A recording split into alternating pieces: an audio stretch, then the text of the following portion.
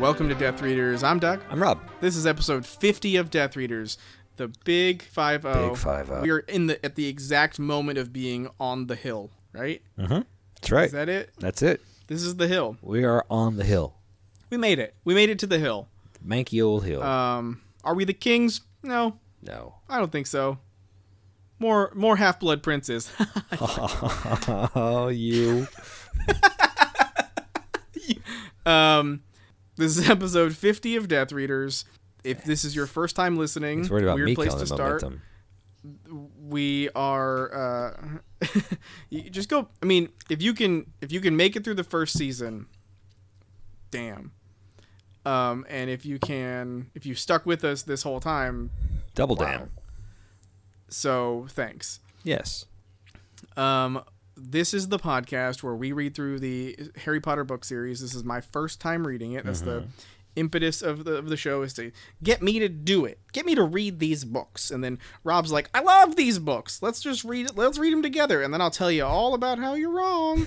and then much to his chagrin, I show up like kick the door down. And I'm like, I've got a big mental dump to take and Harry Potter's my toilet. No. And then I just really defecated all over it for 6 books. Why? So, I feel weird now that I've said all that, but thanks for listening. Well, you should. During this entire time of us reading these books, he's read them already. Like, the entire time of doing this podcast, he went and reread them again. Like, It's true. That's like honestly true. Entirely separately of us recording and reading through. Like, he has 2 bookmarks, you understand? Like, he had a bookmark, the Death Readers bookmark, and then the him reading it through again bookmark. There was also the reading it to his kid and the audiobooks. Yeah, and in those processes, he went through them like more times. So, like, the number of times that I've had to update, like, how many times he's read them is ever changing because he's constantly rereading them. But there's only one point at which, like, I've in a sense been like flipped the script where it's like the student becomes the master, right? Where like now he's reading it through and he's like, oh, I've never thought about it like this. Like, it's like when you put like a flour or a piece of cheese on a cat's face and they look like they're seeing the universe. It's like that. That's what my contribution to Death Readers has been for Rob. He's like, oh man, I just never thought about it like this. It's great. So I love that voice. I will totally be that guy. In this episode of Death Readers, we will be reading chapters 4, 5, and 6 of Harry Potter and the Half-Blood Prince. So again, if you have made it through this much of the experience, grats, and thank you. Yeah, I think we have 10 people who listen to the show. That sounds about right. So, like, if you're one of those 10, tell your friends if you enjoy it. And if not, like, why are you still listening? Is it obligation? Do you know us? You know what's great about that comment? What's that? What? Is that I know for a fact that we have listeners we don't know. Oh, absolutely. Like, I know that for a fact. I know that we have listeners who we don't know, who have never interacted with us in any other way than downloading the podcast. So tell your friends. Like I was thinking, like, I know we have I keep seeing that somebody. Hopefully, you're listening to this episode, listener. And he's made it all the way through. But this one person specifically, and I know it's only one person, but we have a single listener in Iran, and I don't know why. I here's what I mean. I am so fascinated to understand the story about how that person heard about our POS podcast, and I have this whole fantasy about how that person discovered us and decided to keep listening, and then I fantasize about it too much, and then I realize, that's crazy. It's not that. It's probably this. And I come up with an entirely different, like, imagination of what the story is, and then I'm like, no, it's probably not that. And then I'm like, it's more likely in this one. And then I have a third daydream, and then it just like. But here's what really. And then by happened. then I'm like late for work, and I really need to like, get dressed. So I try to stop daydreaming, but, so yeah, like you listener in Iran, if you're still listening, if you've listened to this episode, really appreciate it. Do. I bet you're super cool. Tell your friends. Again. Share this Share, with your friends share. who like Harry Potter or don't. I can't tell. That's something I'd like to talk about in episode 50. Okay. I want to know if people who listen to this podcast. I wish there was a way we could find out, because I'm just curious. I wonder if the demo we've struck, what is the reason they listen? I would love a poll. They're charming personalities. What those numbers are. Is it like they actually enjoy just literally they're so thirsty for Potter content that they would take anything, or like do they enjoy people being critical of entertainment, or do they just know us and are being supportive, or coddling, and and I don't know if there's a third option. But like I would love to know that information. We don't have a way to gather it, because we don't have a focal point of listener. We don't have a way to interact with our listeners because we don't know how to make social media work. Anyway, if you want to, the coolest thing you could do for us, like I've said many times at the end of the episode, is if you go to like Apple Podcasts and write a review and like give us a rating. They really do help. It really does. It would really help us like get other people to listen to the show. And if you went and you dropped a link or like referenced us on Reddit to other Potter users, like I saw a guy on Reddit a couple days ago that said something like, "God, I love Harry Potter podcasts," and he listed a bunch of them, and we weren't on there. And I was like, well, duh, because nobody listens to us except you guys, who are the best. So if this is your first time listening, weird place to start. I think that it's probably beneficial to suffer through this first season, and then I think we pick up at season 2, right? Like by season 2, we figure a little bit more out. Yeah. Ish, kind of, sort of. Eventually, I mean, our audio sounds better because we changed our recording method. Format. Yeah. Yeah, and then eventually COVID we started to changed figure it out even better. Yeah, I should mention that this is again continued Death Readers podcast in the COVID world, the post-COVID world, the current present tense COVID world, where Rob and I are doing this podcast from completely different rooms and many miles apart, different neighborhoods. Oh, can you hear that? I've got sirens. My neighborhood's worse, apparently. If you couldn't hear that, that was cool. So we were doing this by recording. We've called each other. We're FaceTiming, and then we're recording separately. And later, Rob will stitch them together to make it sound like we're in the same room. So if you can't tell we're not in the same room, that's all our resident audio wizard's doing. Aww. Oh. See what you did. So thanks for listening. And I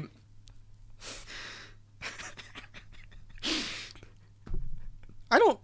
So for the longest time, I've wondered if I've suspected that people believe I'm intoxicated at certain moments. Like, really? Yeah. Like when I was in middle school, I had this like people, in middle school is when it really starts for a lot of people, the majority of people, to get exposed to things like marijuana. Sure. And, I guess. and so like, and like, pot content, if you will, at least when I was growing up. Like, yeah, okay, I'm with you. So like you start to learn about the culture of the jokes and it being a thing, and so like that hit me really hard when I was like 12 or 13, and really found like enjoyment in that kind of humor and etc. etc. Anyway, so started like leaning into like letting my brain work in the same like formulas that create the kind of jokes that people call like stoner humor or whatever. Right. So end up just like doing that a lot, and then like becoming a thing where people start to like presume, like through middle school and into high school for me, people presumed that I was like doing a lot of drugs, which was funny to me because I knew that those people actually must not know people who really do drugs. Right. because like there's no fucking way. Like there's no way. I'm just like the times I've observed people be high, they're not effervescent. Mm-hmm. They're not full of energy. They're like giggly, Mm-hmm. but they're really not like, present. Right. So like never, I always felt like that was a thing, but I definitely got the impression that I was cultivating a stigma. And I've never really felt like I've shook it. Like even people like, we've known professionally have asked me like, like, are you high? Or like, you like, damn. Oh, how high are really? you? Yeah. Like for real. Wow. And I've always been just like, I sincerely do not understand like how this is persistently a thing. So occasionally I'll make a joke or something like that, and then I'll be like, oh shit, I wonder if they're gonna think stupid Goofy or high. Yeah. Anyway, I don't know why I was talking about that. Maybe that's why. Maybe that's why they think it, because I'm like, You think people think you're high sometimes? I do. Yeah. You did it again. You got me. Okay. Well, this is episode 50 of our podcast. We are talking about Harry Potter and the Half-Blood Prince. This is our second episode in the Half-Blood Prince run. So, in this episode, we're going to go through chapters 3, 4, and 5. No. Or 4, 5, and 6. Yes. You knew. I 4, did. 5, and 6 of Harry Potter and the Half-Blood Prince. I hope that Rob's fixed this, so I don't know what to say. Let's just get into it. Sorry for the snap sound. We are going to start with chapter 4. Horace Slughorn. All right, so let's do it. My first page note is page 58. Okay, I'm not till 60, so go ahead. Oh, okay. Oh, well, you look at that. Harry is traveling by a new manner of travel in the very beginning of the book. Traveling by travel. Yeah, traveling by a new way to travel across great different distances from one place to another, which could be called traveling. Absolutely, he is. And he calls attention to it. That's the thing that I found the most interesting, is he says, oh, this is the first time I'm apparating. Sure, and I was a new like, kind of travel I'm doing. Yeah, sure is. Guys, have you noticed? New type of travel. New boot goofing. That's a humor. I don't. I wasn't sure it was English at first. So, that's the basically either step 1 or 2 in the Potter formula, the Potter book formula. Yeah, absolutely. So checked off. That's all my notice. Okay. Like, just notice we do have a new form of I think the thing about this one is that it's one that could easily feel like it's not a new form of travel because we've already seen people apparate, but we haven't. But Harry hasn't. Right, and that's- we haven't that's had why a it's description significant. of what it feels like. Right. It's no, pulling on the inside of the navel feeling. Right. Ugh. I never liked that feeling behind the navel. It feels electric. I don't like it.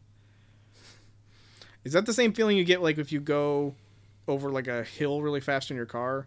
Like I've always that free fall feeling. I've always assumed so. on a disturbing story, my uncle, whenever that happened, would go, "Woo, that tickles my pee-pee."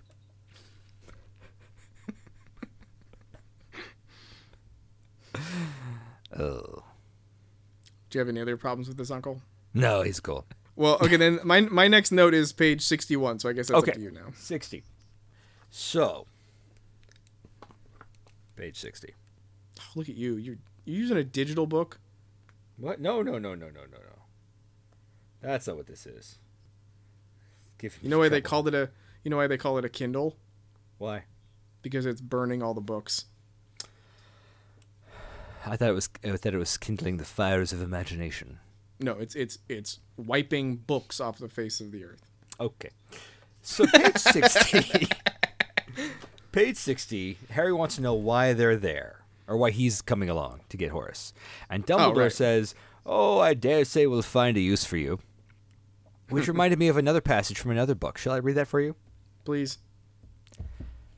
"Crawford's very clever, isn't he, using you on Lecter?" "How do you mean, Dr. Chilton?" A young woman to turn him on, I believe you call it. I don't believe Lecter's seen a woman in several years. He may have gotten a glimpse of one of the cleaning people. We generally keep women out of their trouble in detention. And this scene's always kind of... I mean, it's clearly what it is, but it's disturbing that Harry's so baldly being used by Dumbledore. And the other aspect of the seduction, bringing along the young boy to get the old walrus man to come to school. Yeah, it is. There's some. Yeah, go ahead. No. I think I'm just gonna reiterate what I think what you're driving at, and just say that like it's a pretty creepy use of your protagonist. Yeah. I mean, I think especially the way that she depicts Slughorn as being a collector. Mm-hmm. Like that specific word is also pretty tied pretty close with serial killers. Most serial killers kept trophies of their victims. But not you. No, you ate yours? You ate yours. No, it's not what he says. He says, I didn't. And she goes, no, you ate yours. Dueling Clarices. I love it. I love it so much. I would watch that. You're going to give away all our ideas. The devil went down to Virginia. What? You say the devil went down to Virginia? Yeah. Okay. Because that's where she's... No, it is. Wait, that's where she is. That's not where she's from, is she? It's just where she's from. Pure West Virginia. West Virginia. There you go. I knew that. But then she was raised in Bozeman, Montana.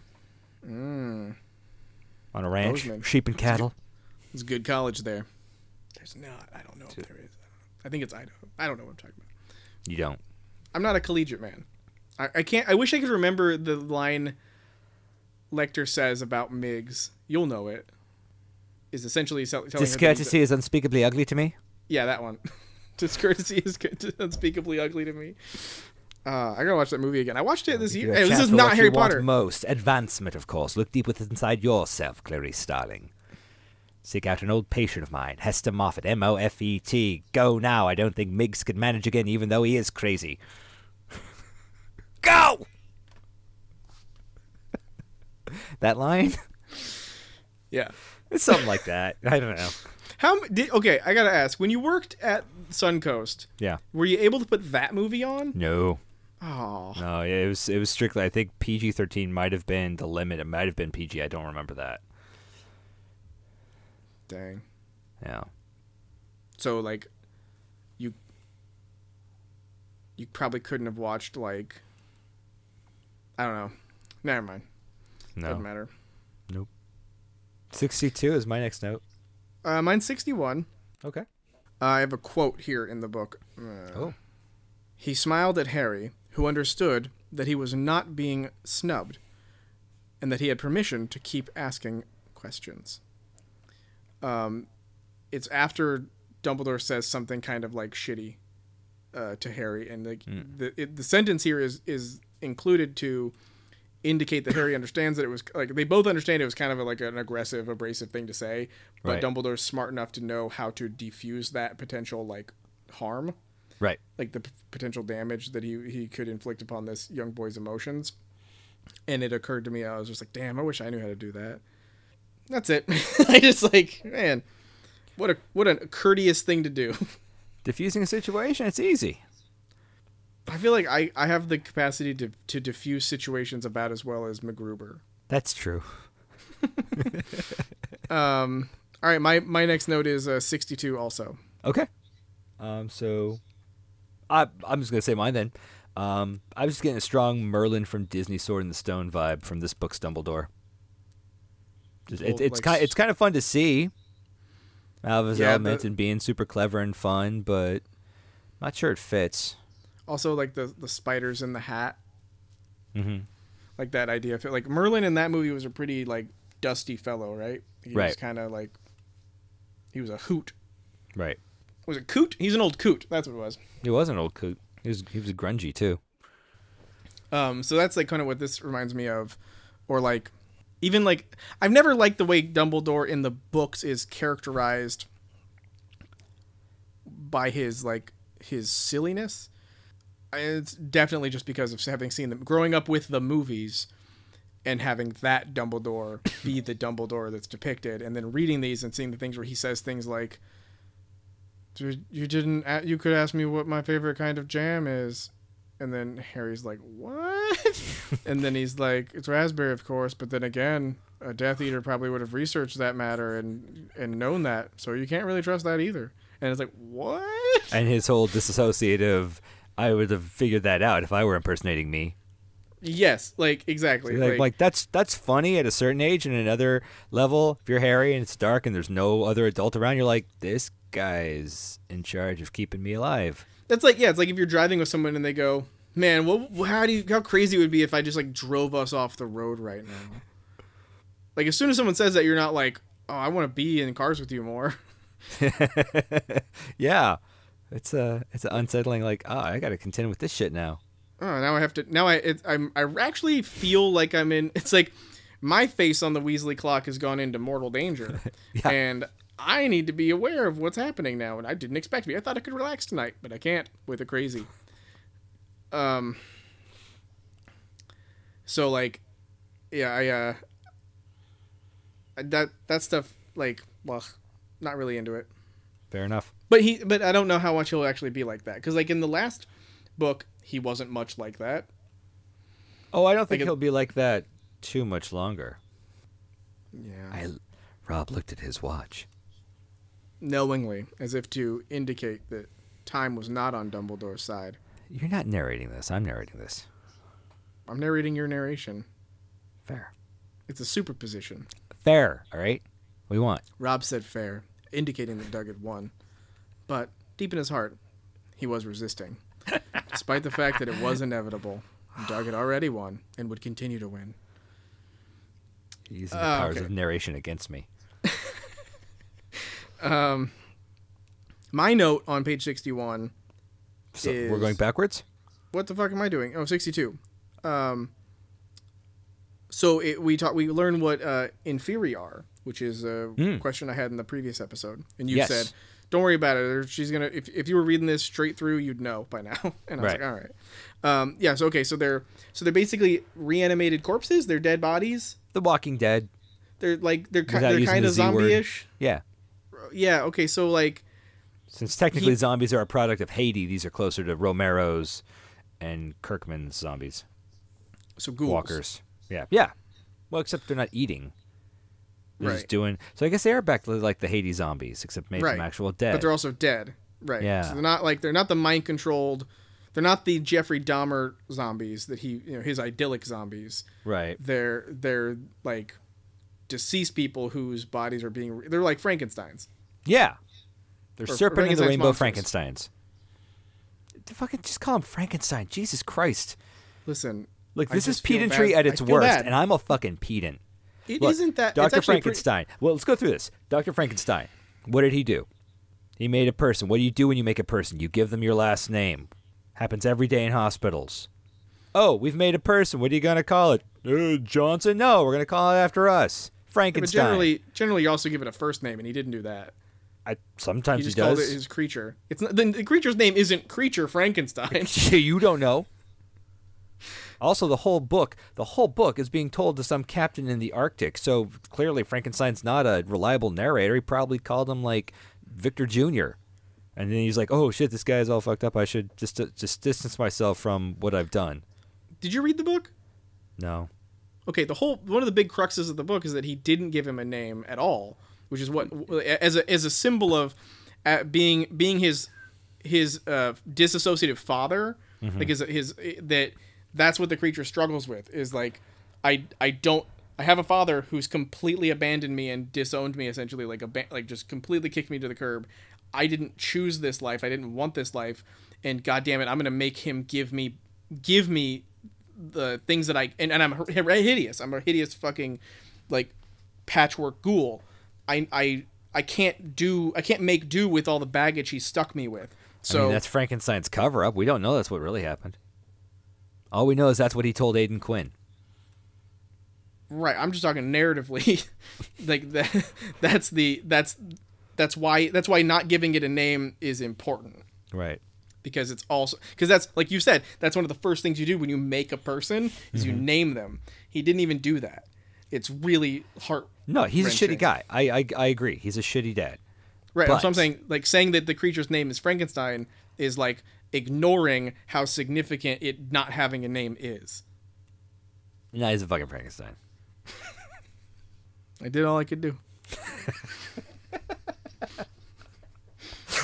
So in Fury. I'm sorry, Mary. I'm sorry. Yeah, Mary. I can't be your modern Christ. Prometheus. I have to suck it up, okay? I can't do it. I tried stealing fire from the gods and making a sparking the life of imagination. And I was unsuccessful. I ate your liver. Prometheus. Eagle. Liver. Come on. Okay, I thought you were going back to Lecter. I was. Okay, good. I did both. Yeah, it's good. It was For a good you. one. I loved it. Well, it could have been done better. It could have, but it was good. I ate your liver with a side of eagle liver. It's a lot of fucking liver. I like liver. It's rich in iron. It's a pate, really. It's a lovely pate with some duck fat and some shallots. No beans of any variety. Okay. So my question here is about the In Fury is one of the things that Dumbledore says is he says that Voldemort has these monsters because he's killed enough people to make them. Right. So he can't reanimate corpses that are like old. He has to take like it's a part of a magic of some kind. Sure. That seems like something that probably should have been brought up earlier. It just occurred to me like if he literally had created an army of undead, right, to do his bidding and do shit like that, then I just find it strange that like at no point in the Weasley kids growing up or any part of Harry Potter's existence up to being at this point 17, 16, no one's ever mentioned, oh shit, do you remember that time that we had roving bands of the dead that like people we knew, like their corpses running around doing the bidding of the Dark Lord? Okay. There's some contextual clues later. I first of all, regarding the people he's killed, I feel like he's got a stockpile. Oh, gross. That'll come up later, and I feel like they're at that point preserved. They're not going to keep it decaying, because magic. And I'm sure the adults probably get together and talk about it, but the kids might not. I mean, it'd be like in the 1950s. Are all the kids going to be discussing mustard gas attacks on the playground? Probably. You think? I mean, maybe not. I don't think it's like playground Especially talk. if one of those kids doesn't even know that was in play and is like, oh, there was a war? Holy shit, really? That's weird. Okay, and then they're not going to necessarily be talking about warfare. I can't speak for every kid, but like I was definitely exposed to that information early and like, you know, not necessarily World War I and mustard gas that early, but my point is like, we'll put it into modern terms. Like, when would you have a kid? Have you talked to her about what fucking 9/11 is and how it changed the world? No, I think they did that at school. Right, and I'm not the person for this example. I was saying is 9/11 is the same as there's a evil dude with an army of zombies running around hurting people. It would, in my opinion, it would probably be equivalently upsetting for a culture. Sure, but I believe if you asked any one of those kids, unless their parents were directly affected, what's 9/11? They'd be like, somebody was angry at us and blew up a tower with a plane. Maybe. I still feel like they would know, and they would. That's what I'm getting at. They would know something happened, and I'm saying like we as the audience, in a world where this is part of the history, probably should have known about it before book 6. But with that tangential knowledge already, then you have a character who knows nothing about it and is not going. That's not what they're going to be talking about because they're always like, I don't know, Sure. someone was mad at us, and it'll be Sure. like, okay, cool, there was a war, whatever, and they're not going to know That- intricacies about the Inferi. That's one of those conceits about Harry being the outsider. Right, that's why you can keep introducing stuff, which is directly related to my number 64 or page 64 note. But Okay, go for it. do you have nothing else on 62? Nothing else in this chapter. Okay. Harry's jaw dropped again. It must be so magical Harry gaped. because he doesn't know about things from the wizarding world. It's pretty good. One more? Yeah, there you go. She doesn't say his. That was more of a gog. You know, she doesn't say his mouth drops and his eyes bug. Right. She just says his mouth drops. So, Harry made an ooga face. so it would be more like, Yeah. what a dumb face. Yeah. It's a dumb face. Come on, dude. You've seen I don't remember what it was. I'm not going to go look it up either. It's like a Rupert Grint face. Because you hate the way he looks. It's in the movies. not unfair. I can't even argue with that. You're right. You are right. It's what it was. I hope you're happy.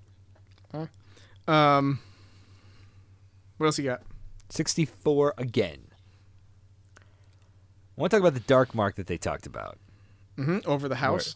Where he's like, what tipped you off? Oh, you didn't have a dark mark. Fuck, of course, the dark mark. That's got to be illegal, right? As an unforgivable curse? Or maybe not as making a illegal as dark an mark? unforgivable curse, but that's like calling it a bomb threat. That's got to be an infraction of wizarding law. Like orders maybe. are going to come to a house that have a dark mark over. You got to wipe muggles. This is a muggle village. This is not I don't think it's even a mixed village. I think it's mostly muggle village. So if there's a dark mark, you got to wipe people's memories. You got to deal with shit. You got to go in there with like the equivalent of a wizard SWAT team. So I'm saying, like, what if it's not exactly that? What if you could, like, create an illusion of the dark mark without actually making the magic that would actually make the real dark mark? I Like, think. Go ahead. well, just like think of it this way: like it's like a hide, right? Sure. Like a camouflage hide. Yeah. That's not it's not real leaves. Presumably, you know, it looks like it. It would trick you. If you're near enough to see it, you might not see it for what it really is because it's a good illusion. Are you talking about the use of it from one wizard to the wizarding community, or are you talking about muggles seeing it? I'm literally saying it's a scarecrow.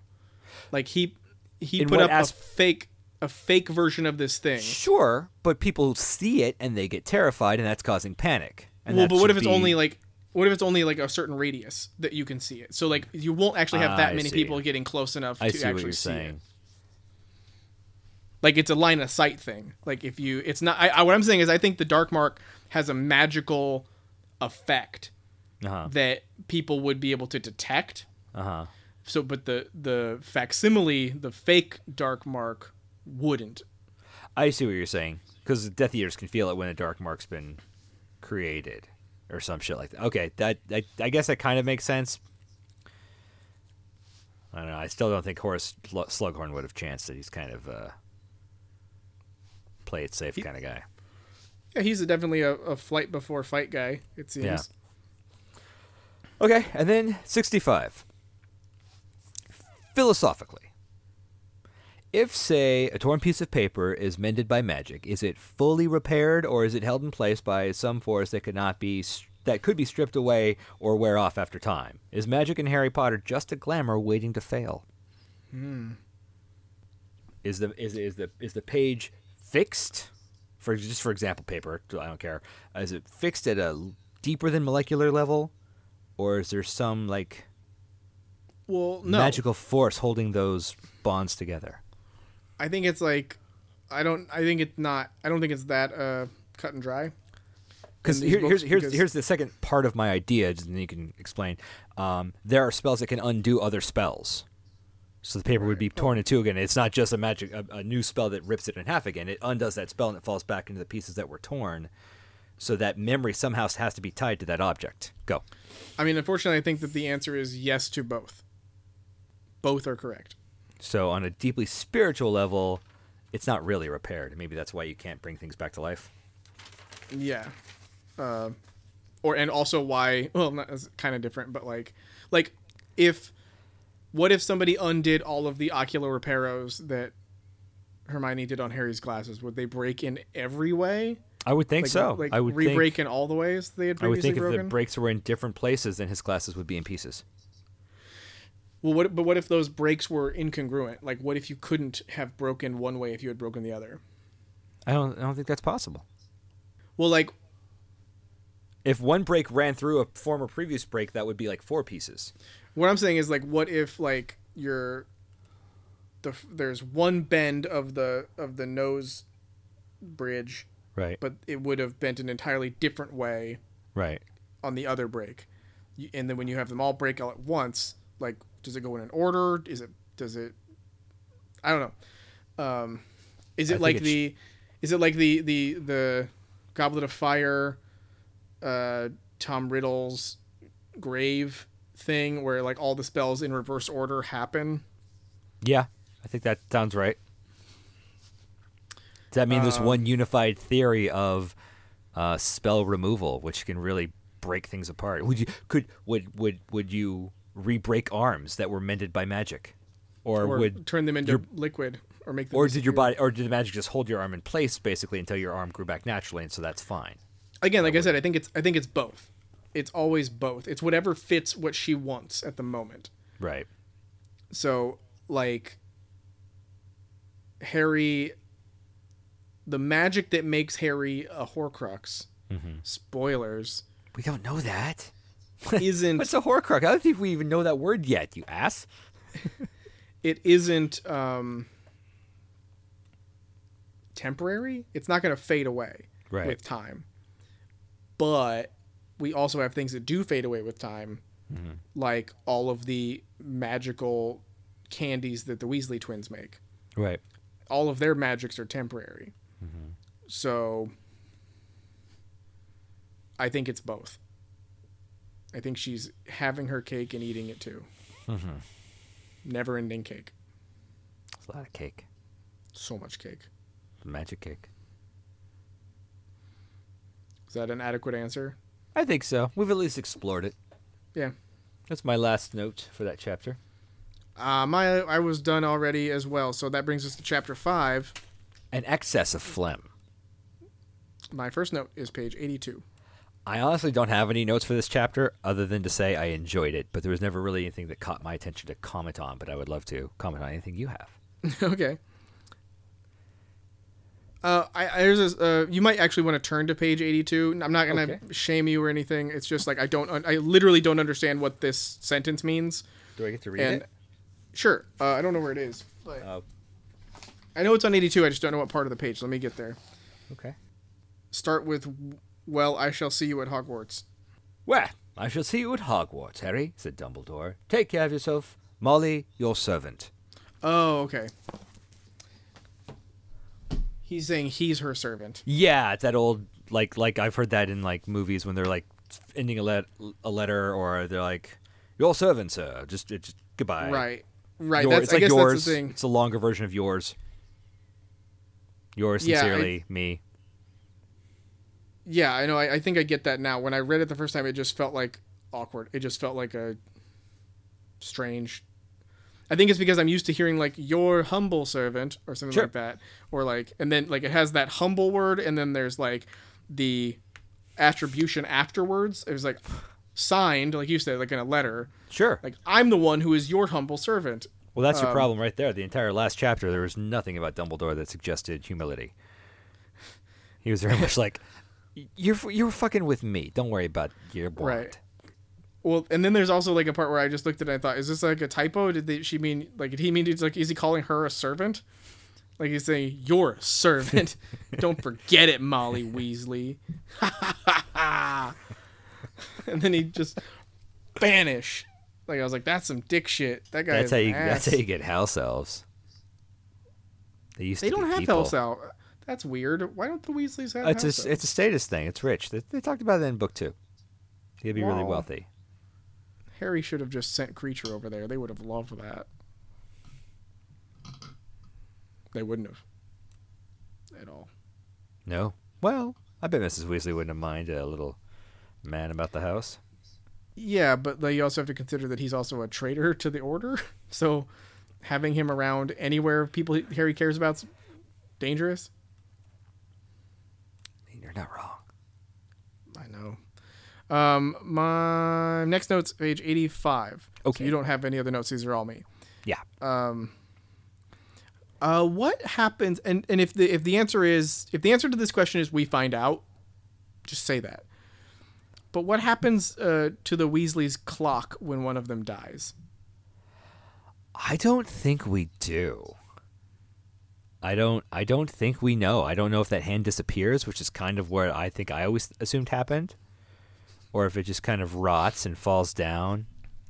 I think your idea of it like disappearing or something, or like, see, my vision of what happens is that their photo, the image of them, goes like black and white. Like if it wasn't already color, it just turns into like a black and white photo that just is still. Like it turns actually into like a still photo. Those 1800s death photos? Yes. Yeah. And I was like, that's what I imagined, like a nice version of what happens.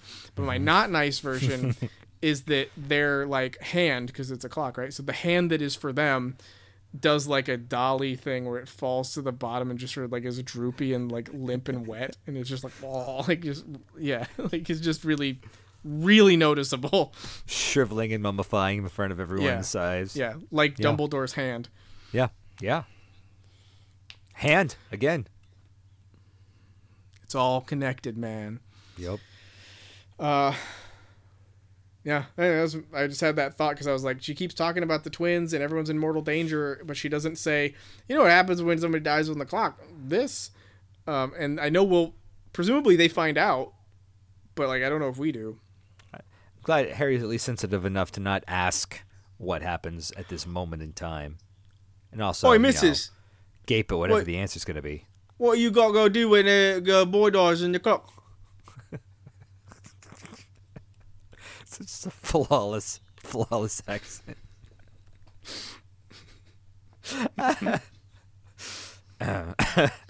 Gone.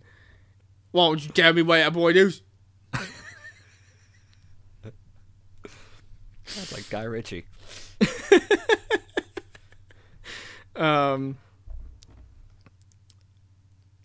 Page 94. Okay. Just like I feel bad for Fleur because I don't like that everyone's picking on her, and I don't really feel like she's that bad. I don't think that the writing is done well enough to convince me that Fleur sucks in this situation. Like if anything, it's like, wow, she is so much any Weasley marrying Fleur is like she's out of all of their cumulative leagues is what I'm saying. I mean, Domhnall Gleeson. I mean, doesn't do it for me. He was in a Star Wars movie. He's got a huge career ahead of him. Yeah, I mean, I doesn't do it for me. Okay, doesn't do it for you. You're wrong. I mean, I think it's unfortunately, I think it's like the way the Weasleys are depicted as being sort of like frumpy, awkward redheads. Yeah. So, like, it's not 3 strikes. It's exactly. Like it's. Apologies to all redheads. You're gorgeous and beautiful, and you get maligned too often, and it's unfair. But you awkward fucks, you had that coming. You awkwards. Welcome to the roasting pit. But like, you know, it's all that stuff. There's all these things, and then like Fleur comes in and she's like a plastic, right? Like, and she just rules, and like everybody, all the dudes at least like her. I think that's the thing I don't like is that it seems like the reason that she's not liked by the people who don't like her is just mean girl shit. It's just like girls being jealous of her and expressing it and trying to find other reasons to justify how much they're upset by how jealous they are of how she looks. Even though she has that like those passive aggressive comments. Yeah, I guess that's my problem. Is I don't see him as passive aggressive. There's nothing to do here but cleaning in chickens or whatever. It's true. Like, okay, let me put it. Let me bring you back. First time we show up at the burrow, they kick gnomes in the field. That's what they do for fun. She's not wrong. That was not for fun. That was a punishment.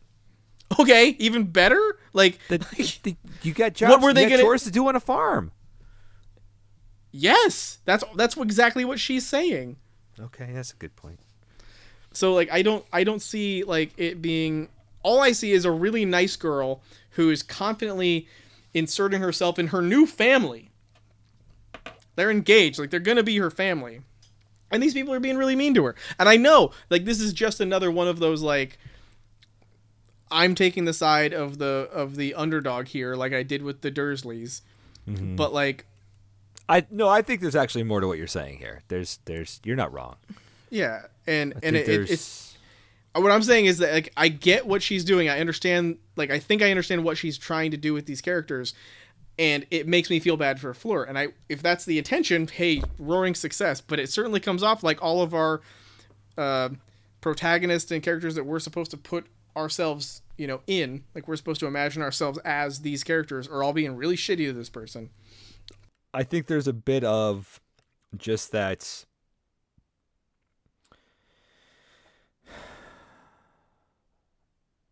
being...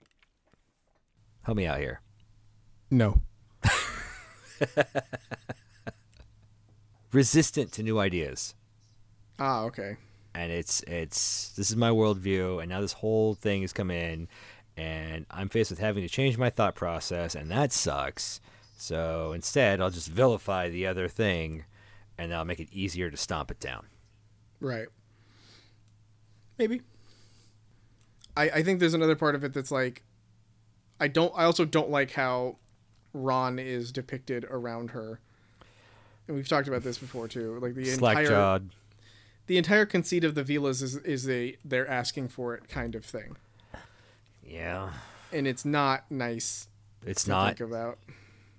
It's literally like saying, well, what do you expect a boy to do? He's literally enchanted by her. Literally can't help himself. Like, literally is like lost his thought process. He cannot. Like, he's lost his cognitive capacity because of her beauty. Right. It's not great. It's not. But also, she didn't invent the Vila. She's just using them. Also, is it fair to really blame Fleur for being part Vila? Like, that's not her choice. It's just who she is. No, but that's not how jealousy works. No, it's not. You see someone who's better at using things because of genetics, and you internalize that, and you spit it out at them. You externalize that, and you vilify them for it. That's not their fault. That's you. So really, it's like the best written book ever. It's like Vilas are equally as maligned as redheads, and it's sad when the two can't see how much in common they really have. But maybe they will? Well, at least they're becoming family. I don't know. Okay. I'm hoping that, like, eventually there's some sort of conversation about, like, Fleur's all right. Oh, let's hope. Holy shit. All these people do become related to each other, though. Yeah. Ugh. Like, holy shit. So wait a minute. So that means, like, Harry and Hermione are, like, brother and sister-in-law? That's still legal. Well, yeah, and that's not what I'm talking about. I'm just talking about, like, it's like, I had always understood, I don't know why this never occurred to me, but I'd always understood, like, oh yeah, because Harry ends up with Ginny's Ron's sister. That means that Harry's Ron's brother, and that's cute. And I had never taken the next step to be like, oh yeah, but Ron's married to Hermione, so that kind of makes them all sort of like weird siblings. Yeah. It's a good point. I don't think I ever thought about it either. And then adding, like, Fleur in there as well means that Harry is related to Fleur's little sister. Mm-hmm. the whole wizarding universe like just needs to branch out. Don't know why Harry being related to Fleur's little sister is an issue for you. Because she's like has a crush on him. So? I mean, isn't it not? I mean, it just seems like it's a pretty common social mores. So yeah, like that's right. Just a weird thing. Like they're all related.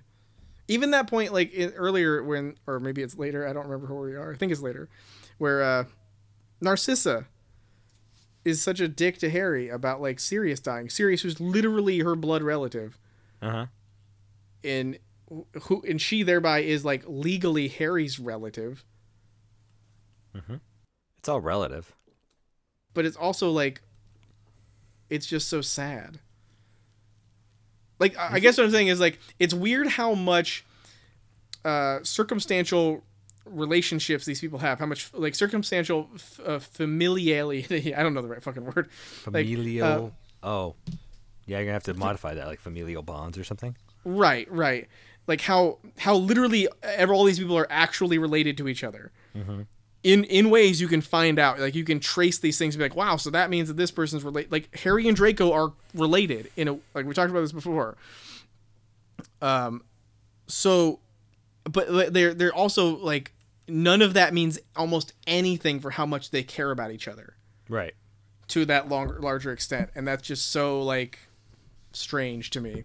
Like, I mean, it's normal. It's exactly what these books have always been doing. It's not a change. I'm just saying like, the realization that these people are all related is a bit, or will be, is a bit of a change. And in that sense, I'm kind of like interested to see what happens to these characters after these books, like when they grow up, because I think that would be very interesting to me. Like if there was a Harry Potter version of like Roseanne.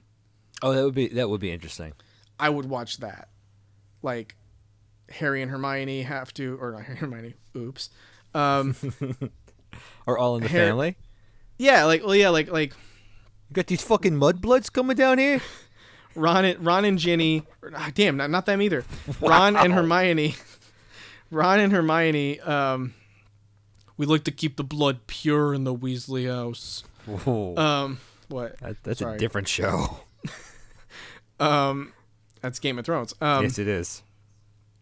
So they, Ron and Hermione, are like have their house full of their kids, and then Harry and Ginny just pop in every once in a while to like contribute or hang, and then stuff like that.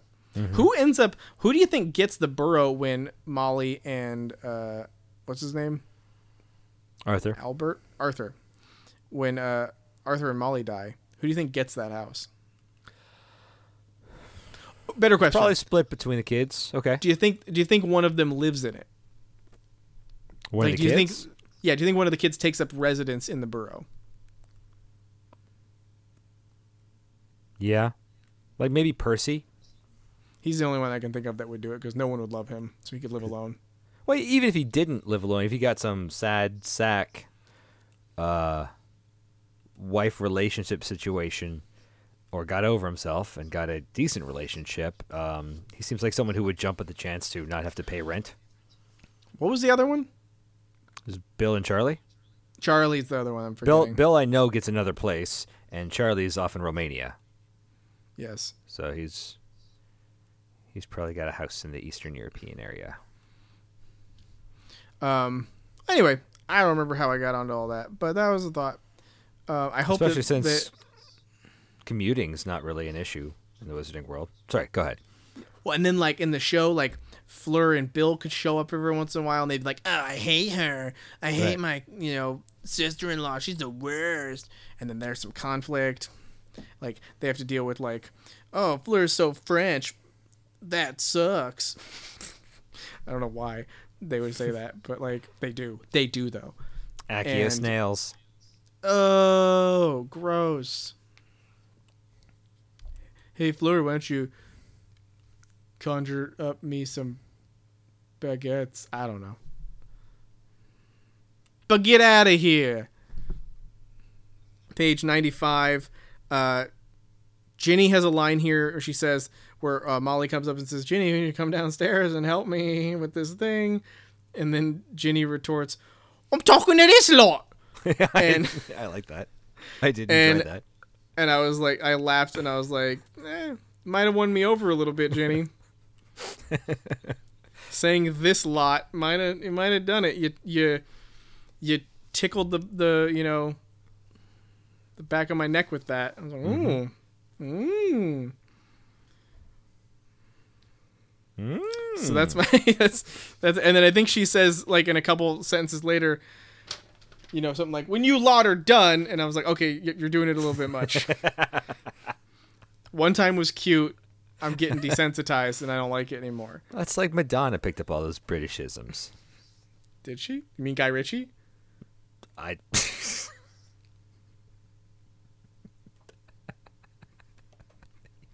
Yes, that's what I mean. Okay. Yes, this is where Ginny starts to be like, hey, she's an interesting character. I like this character. Who's the character? All right, that's all my notes for that chapter. I'm done with that chapter. That brings us to chapter 6. Draco's Detour. I have no notes for this chapter. What? Guess what? I got notes. Good team. I picked up your slack. Well, you know, it's more of like a return for me picking up your slack in the last chapter, but whatever, it's fine. Yeah. Let's not talk about all the other slack that's been picked up. I'm sorry. You're going to have to clean up the mess. I mean, it's all on you, so, you know. Page 117. Okay. The Weasley Wizards Wheezes Hangman set is one of my favorite uses of magic in these books. Me too. I mean, totally agree. They don't say they say he's walking slowly up to the noose, but they don't say with his head hung. But I totally have the physicality of that little wooden puppet seared into my brain. It's hilarious. And I would play the hell out of this game. Yeah. This is great. I imagine him like one of those little like marionettes that you can like pull a string on the back and they like get real rigid. Oh, and funny. You let go and they like go limp. It's like that, and then like, but when he's on the noose, because I was imagining like how Hangman should be played, where like he has to add body parts. Oh, interesting. Okay. So like I was thinking about like how he would like have to like put his head in, and then his torso, and then like arms show up, and like all the little pieces show up. I didn't imagine it like his entire body jumps in as soon as they lose. I was like, you know, you want to see like each piece, because that's how you count like how well you're doing. That's all I was gonna say. I've always imagined him as like it's not unlike a marionette. It's a little articulated wooden figure. Often, I think in like sketch classes where the hand's just like a sort of I've got oblong. One. Yeah. Okay. So whatever those are, other than I've seen them in art classes, but just with all kinds of pantomime of just, you know, deep sighs and hangdog posture and just, and it delights me. Nice.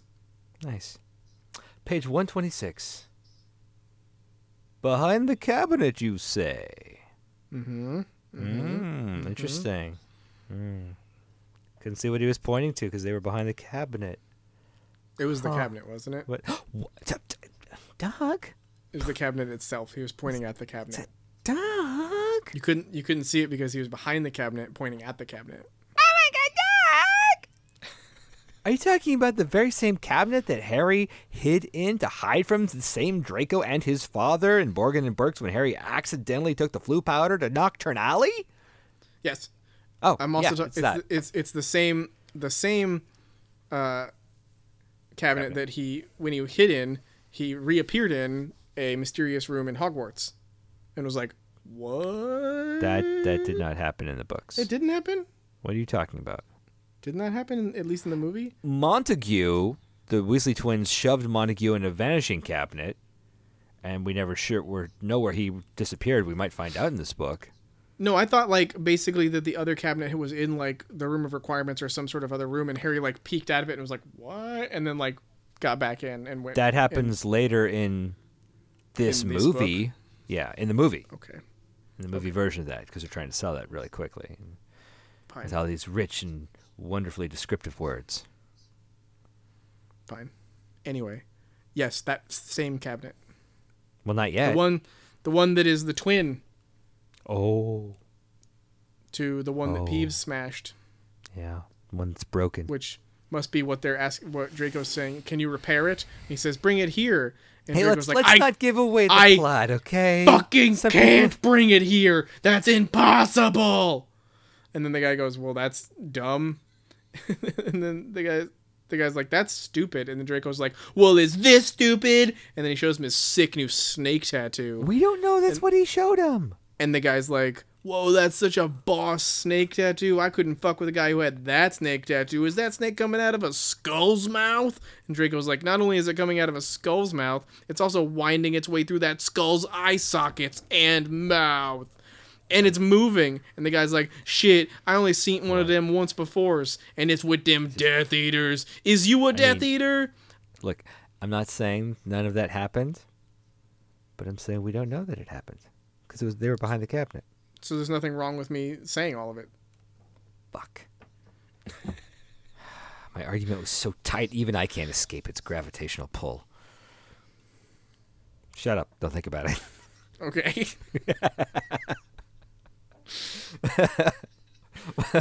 My last note, 128, I think it's a pearl of wisdom for the ages. We can all benefit from this. Don't gaslight your mom. Yeah. Yeah.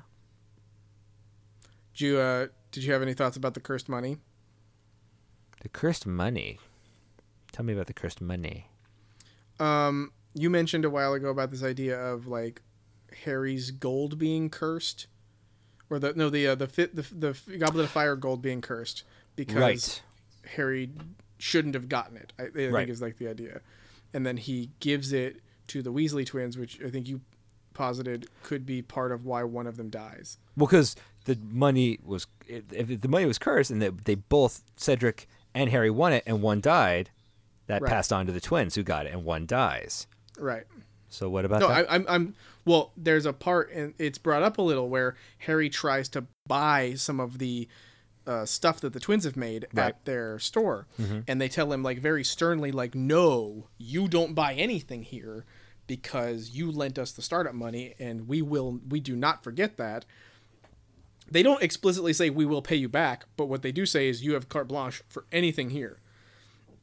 So it just occurred to me, like, well, I wonder what would happen if Harry did buy stuff. Would he take some of that back onto himself, luck-wise? Yeah, or like curse-wise? or like if they paid him back, like how would that work? And I know that it's not necessarily like explicitly stated in these stories that it is cursed money, but I think it makes sense. Sure. No, Harry killed Fred. Kinda. Or Voldemort did. But Harry's responsible. Okay, Harry's goodness is what gave the money away. Like if Harry had just sucked up the guilt, like if he had just sucked up the guilt of keeping the money, even though like it would have constantly reminded him of Cedric, then Fred would be alive. Yep. Yeah. Way to go, Harry. Harry's a dick.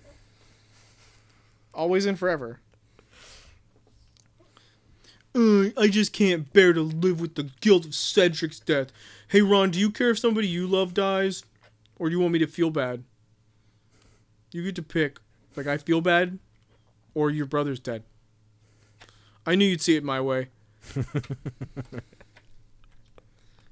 I bought you those fucking frogs, Ron. You can't disagree with me ever. First book, I own you. Yeah. And it's like it was like watching like someone's fate be sealed with the devil. Like they don't know. They're like, of course this is a good deal. And Harry's like, how do those every flavor beans taste? Like victory. For Harry. Yeah. I'll shut up. Anyway, that was my only like thought about this chapter that I took anything away from. Like, sure. Except for the whole like, we talked earlier about the family relationships and how fucking weird they are and how it doesn't make any sense, or I can't believe you haven't like asked me like, well, what do you think happened to Ollivander? They said what happened to him. He was kidnapped. He was taken away in the middle of the night. I don't think they did say exactly that.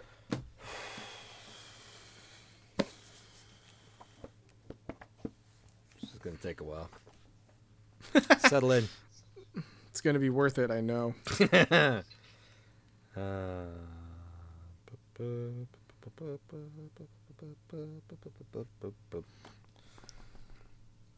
Diagon Alley had gone through a bit of a change. It looked a lot more like Quarantine Alley. Ah! Talking of Diagon Alley, said Mr. Weasley, looks like Ollivander's gone too. The Wandmaker, said Ginny, looking startled. That's the one. Shop's empty, no sign of a struggle. No one knows whether he left voluntarily or was kidnapped. And I've proven myself wrong.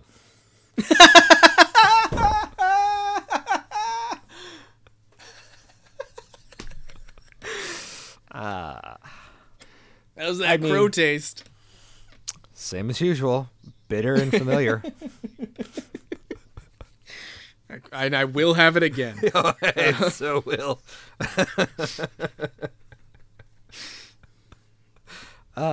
Well, that's it. That's all I've got for notes. Well, yeah, And I mean, pride. like, well, but that's my point. Is like you didn't like. I guess I wasn't trying to shame you. I was just trying to get to the point where you're like, I thought you would pick up and go like, oh yeah, what happened? Because we don't know. It's a clue. It's a mystery. That one didn't seem as much of a mystery to me, especially since we know. I at least I know where Ollivander went. But and you didn't read it correctly. No. So well, I was specifically remembering how I think in this movie they make a big show of during the day leading not John Hurt out with a bag on his head so they can have not John Hurt. And you clearly, and that's like the last time I've done this story, so I was definitely remembering the movie, not the book, and just glossed over it when I reread it. Wait, was John Hurt dead by the time they shot that? No, but they weren't going to get him for just a kidnap scene. They bring him back for the 7th okay. movie, or the 8th movie, whatever it is. Right, because he ends up... Oh, I think I remember where he is. Yeah. Never mind. I don't want to say it because I could be wrong. Could be. That did lead me to something for a second. What was it? Oh, and Mr. Florian Fortescue, whose ice cream parlor I have visited. I have but I bet you patronized. Yeah, I bet you didn't get free scoops like Harry. No, but they were tasty scoops. I feel like that should be a gratis thing at that park. I got like a lovely Earl Grey, and maybe a salted caramel.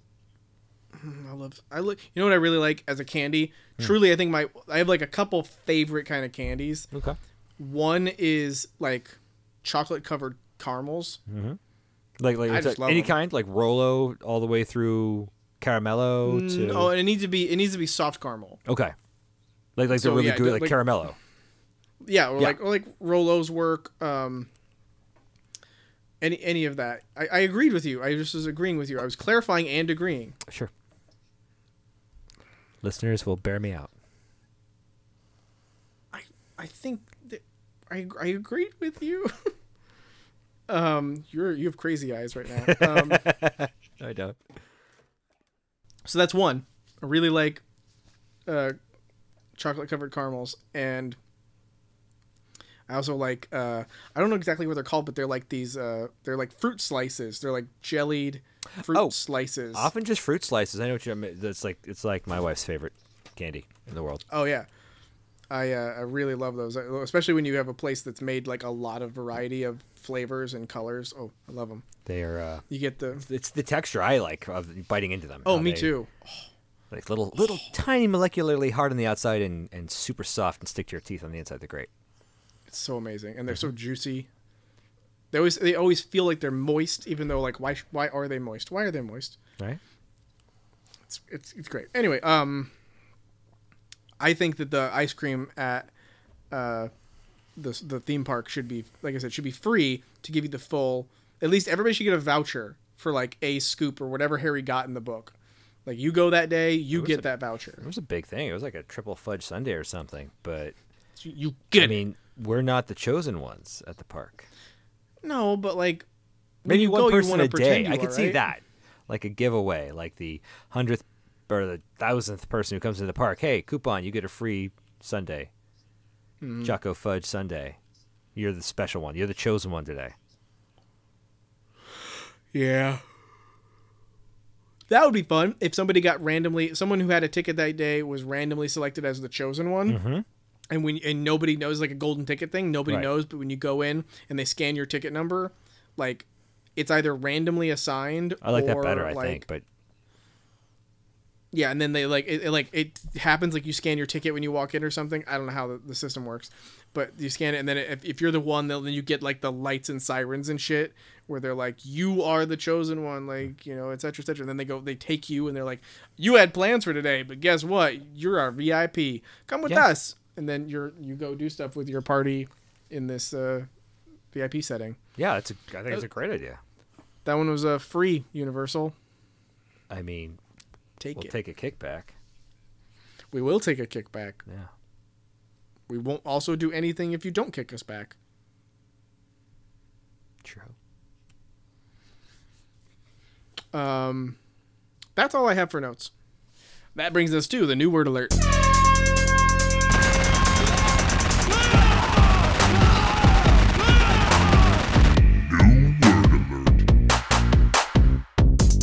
All right, you ready? Polemical. Polemical? Yeah. Many something. Polemical. I'm going to shot in the dark. Multi-symptoms? Nope. Okay. What is it? Polemical is an adjective meaning of, relating to, or being a polemic. Fuck you. What is a polemic? Polemic. You son of a bitch.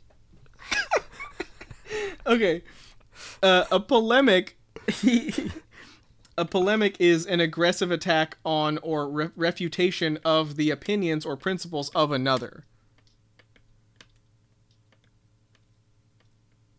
Huh. So like it's like a controversy. It's like a fight, it's like a dispute. Anyway, there you go. Polemical.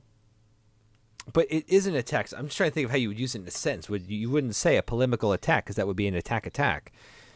So how is it used? Polemical. Not polemic. Yeah. Working on it. During the Middle Ages, even theologians could be surprisingly polemical in their writings. Oh, you used it. I asked and you answered. Thank you. Reification. What is it?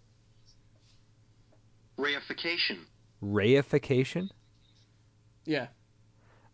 I want everyone to understand that I turned my headphone covered ear to my microphone to hear this better. And I'm a little embarrassed by that. Reification. Reification. It makes me think of deification, but I don't know what a rea is. Or ray. Reify. Fuck you.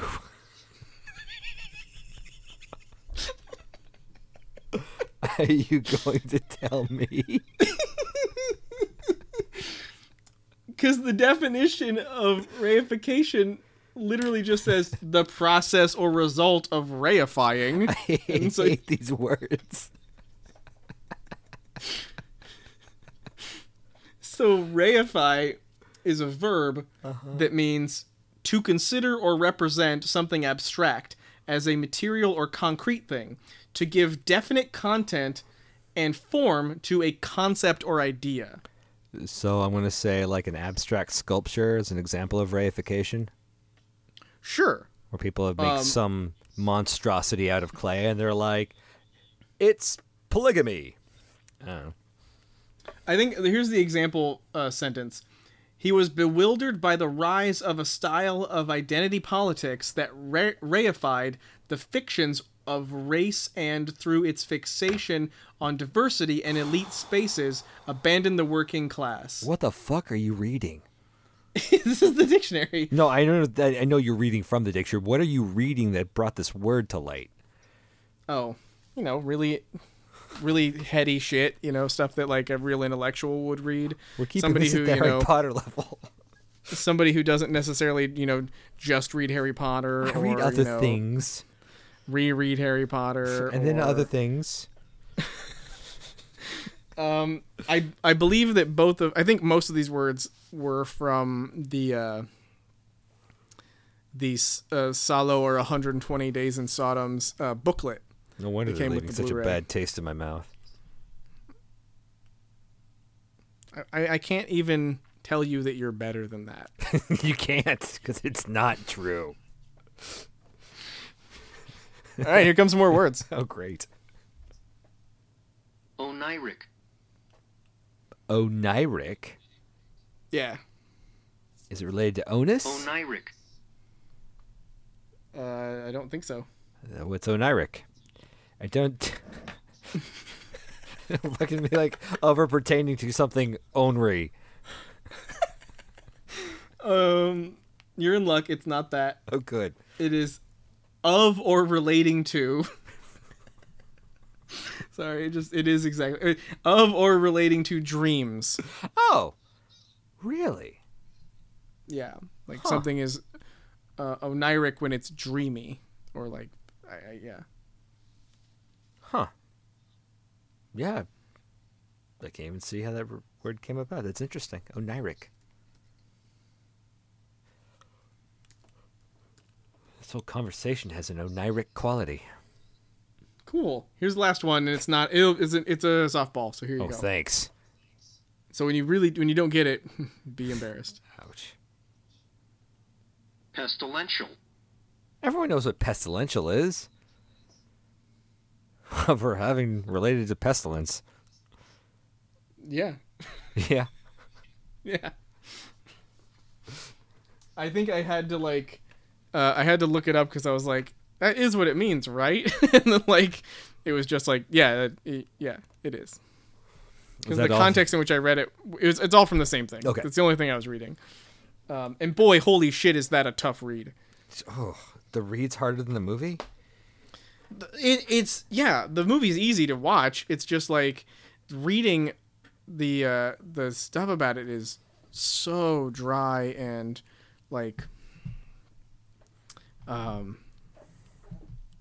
it's like when I write a movie review or something, like I struggle with sentence structure because I want to get it right. Like I want to do it as best I can. Sure. And in order to do that, I have to write what I would think, which is wrong, and then reverse engineer it into it's formless clay, and I have to beat it into the shape of a fucking normal sentence. Do you want to? These plug fucks your don't reviews? seem to do that. No. Sorry. These guys, well, maybe, I don't know. Yeah. So I started doing a movie blog.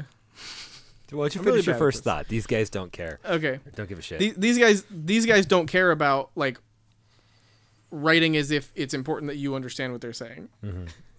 They're just commas all over the place, 4 commas in a sentence.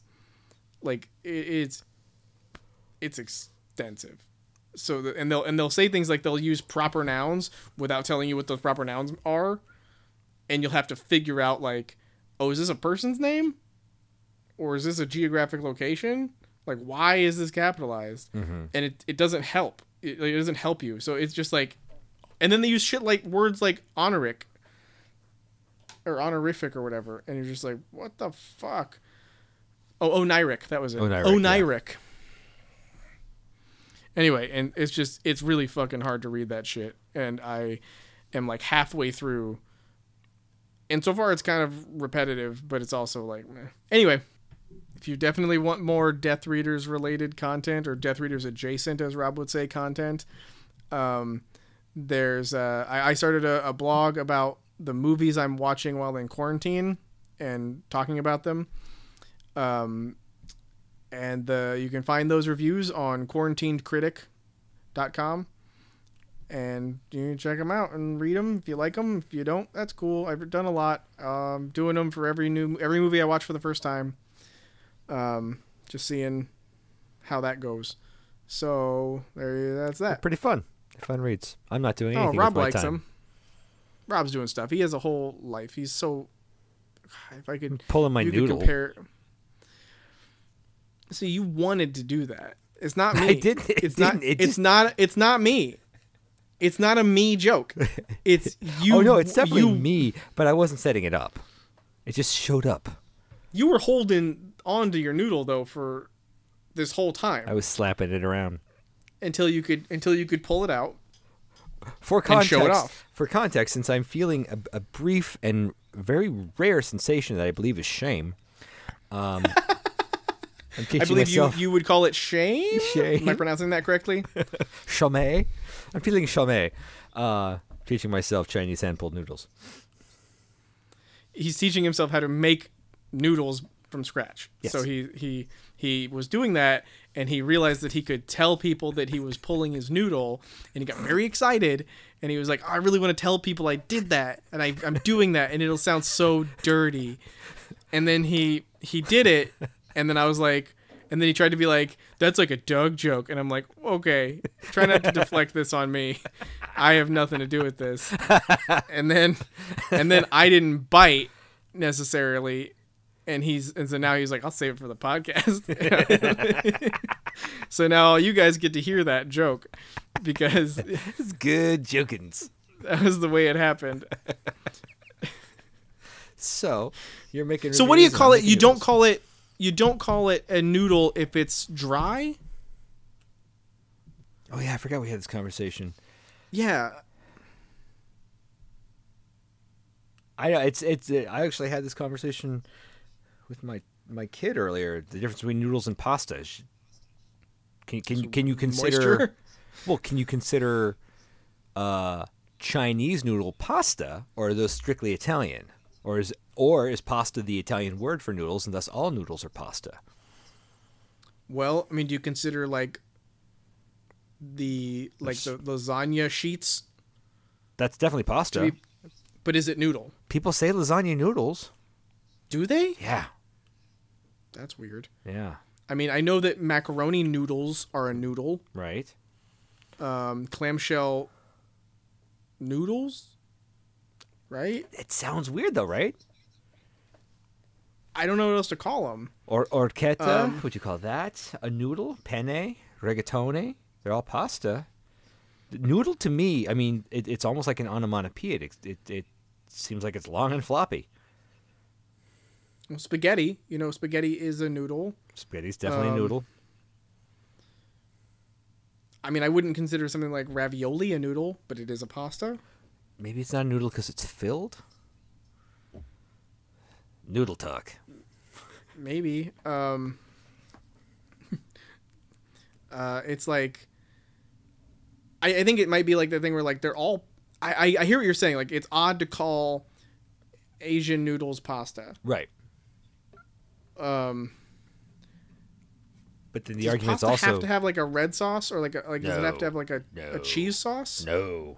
A lot of pasta's not even done with sauce. It's the grease from the like sausage or meat and spices and things, and a little bit of pasta water that makes a clinging film that's incredibly tasty, but it's not a specific sauce.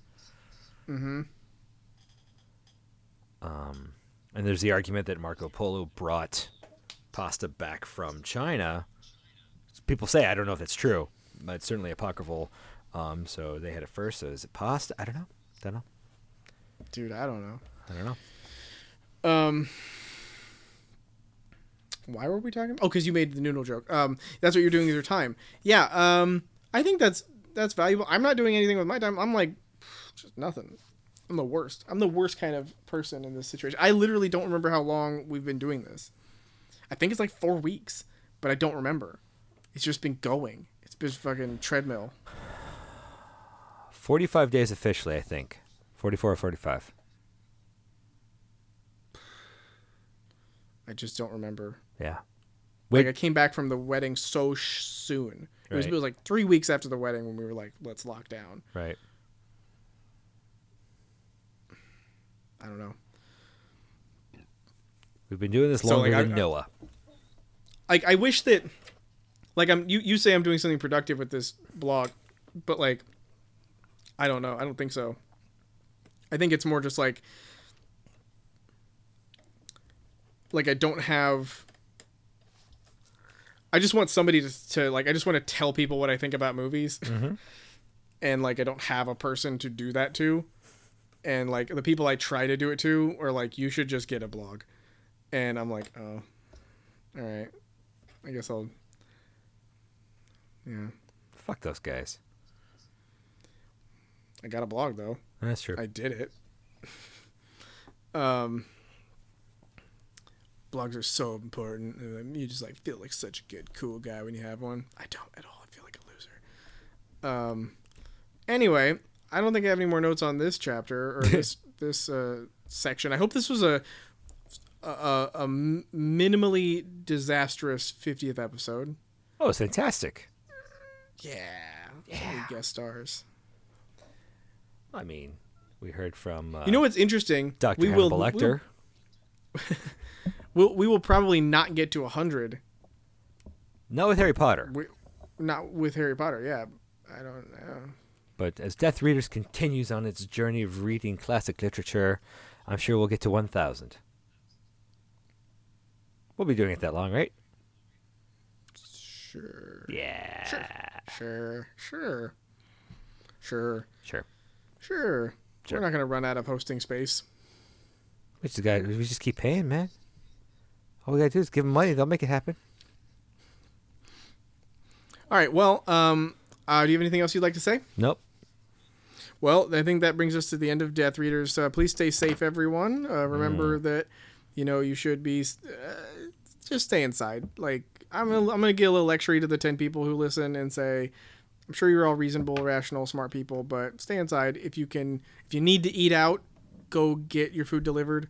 If you absolutely have to go to the store, wear a mask and wash your hands and wash your carts, wash all the things you touch when you go. Remember that you're not immortal, and remember that there are some people out there who can't really risk it. Okay? There's people with immunocompromised people out there who have people that love them and care about them, and they don't have as much of a choice or as great a chance to get through it as you might. So don't be a dick with your healthy body. Anyway, that's it. As I was any Death Readers, I'm Doug. I'm Rob. Thanks for listening. Thank you. If you've enjoyed this podcast, please rate, review, and subscribe on Apple Podcasts, Podbean, or wherever you get your podcasts. These reviews help new listeners find us and join the discussion. Follow us on Twitter and like our new Facebook page for Death Readers news. Become a patron at Patreon/DeathReaders, and please discuss us extensively on Reddit. For shame. Shame on you. Shame. That was yes-anding. That was exactly what you should do. And your brain was like, bad. Don't do that. Don't take what I say and expound upon it. How dare you? How dare you? What I said was a perfect masterpiece. You joke Salieri.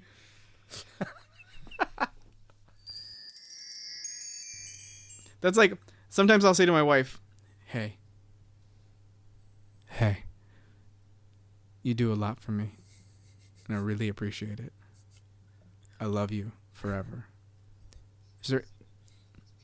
Is there anything I can do for you? Anything? And then she'll go, just love me, and I'll go, no, you have to understand, I already do that. Not good enough. That's just a constant. I won't stop doing that. I just told you that you do great stuff. Why would I stop what? Yeah, I'm not going to. Can you think of anything extracurricular that I could do for you? Because I want guidance on how to treat you. And she's like, kiss me? And I'm like, I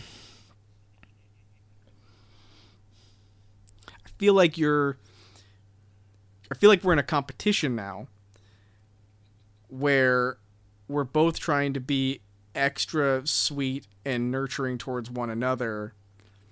And I'm not going to lose. I'm already in the hole. And you're not making it easy. You're not giving me a game plan on how to beat you at this. And I've been very polite about asking for guidance on how to be nice to you, okay? So if you could just reciprocate and stop being difficult, I could be nice to you, okay? Man, and she cries, and it's fine, and it, apparently she needed it. That's so horrible. Linda! He's like pocket size. I'm a tiny little man. You are a tiny little man. Everyone needs to have a pocket dog. I know your pain because I had to do that. I do that a lot because my jokes are terrible. So it's a good thing we're recording them all. Well, about that. All right. Where do you want to do a 3-2-1 into a 5-4-3-2-1? Yes. That's exactly what I want to do. Yeah. You gotta. It's like one time. The only time I've ever been snowboarding, I went out with a very good friend of mine. And he was like, what foot are you dominant with? And I was like, what? And he was like, what's your lead foot? And I was like, that's not a thing I've ever considered.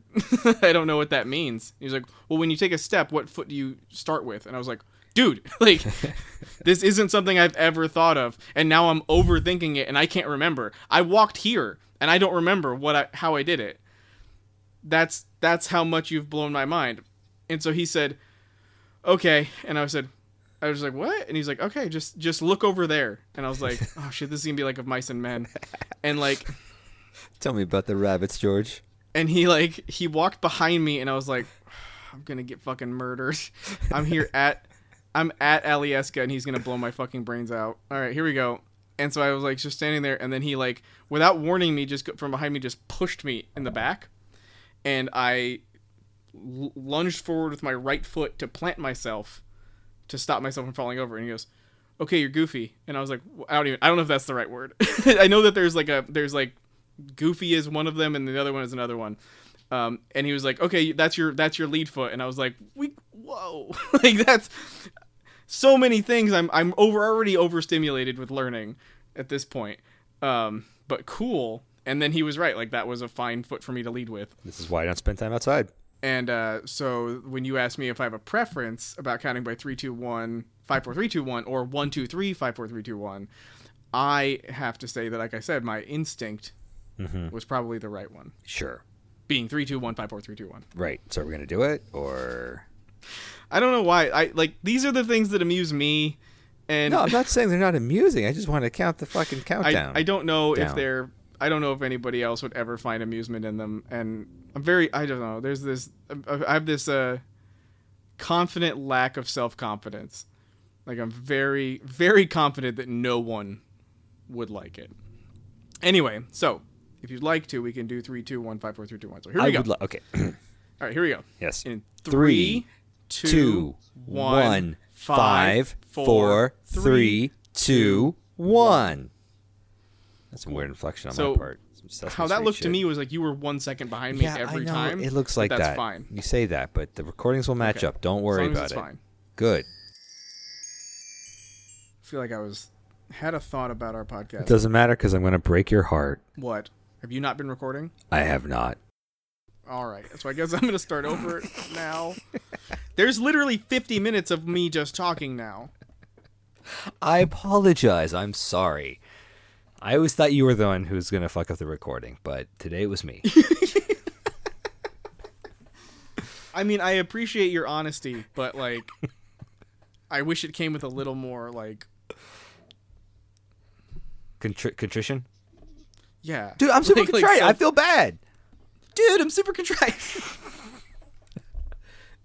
I wish we weren't like doing this podcast when you said that, because I would immediately text you that GIF I made, or that meme I made of your tombstone with your name on it, and it's just your epitaph. Dude, I'm super contrite.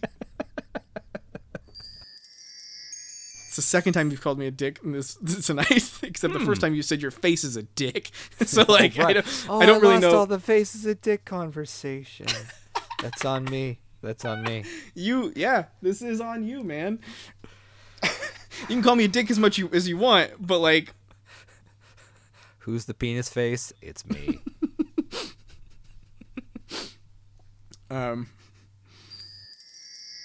You were going to have to do a lot of editing because we have like a whole flow. This is going to be like the most patchwork work of art.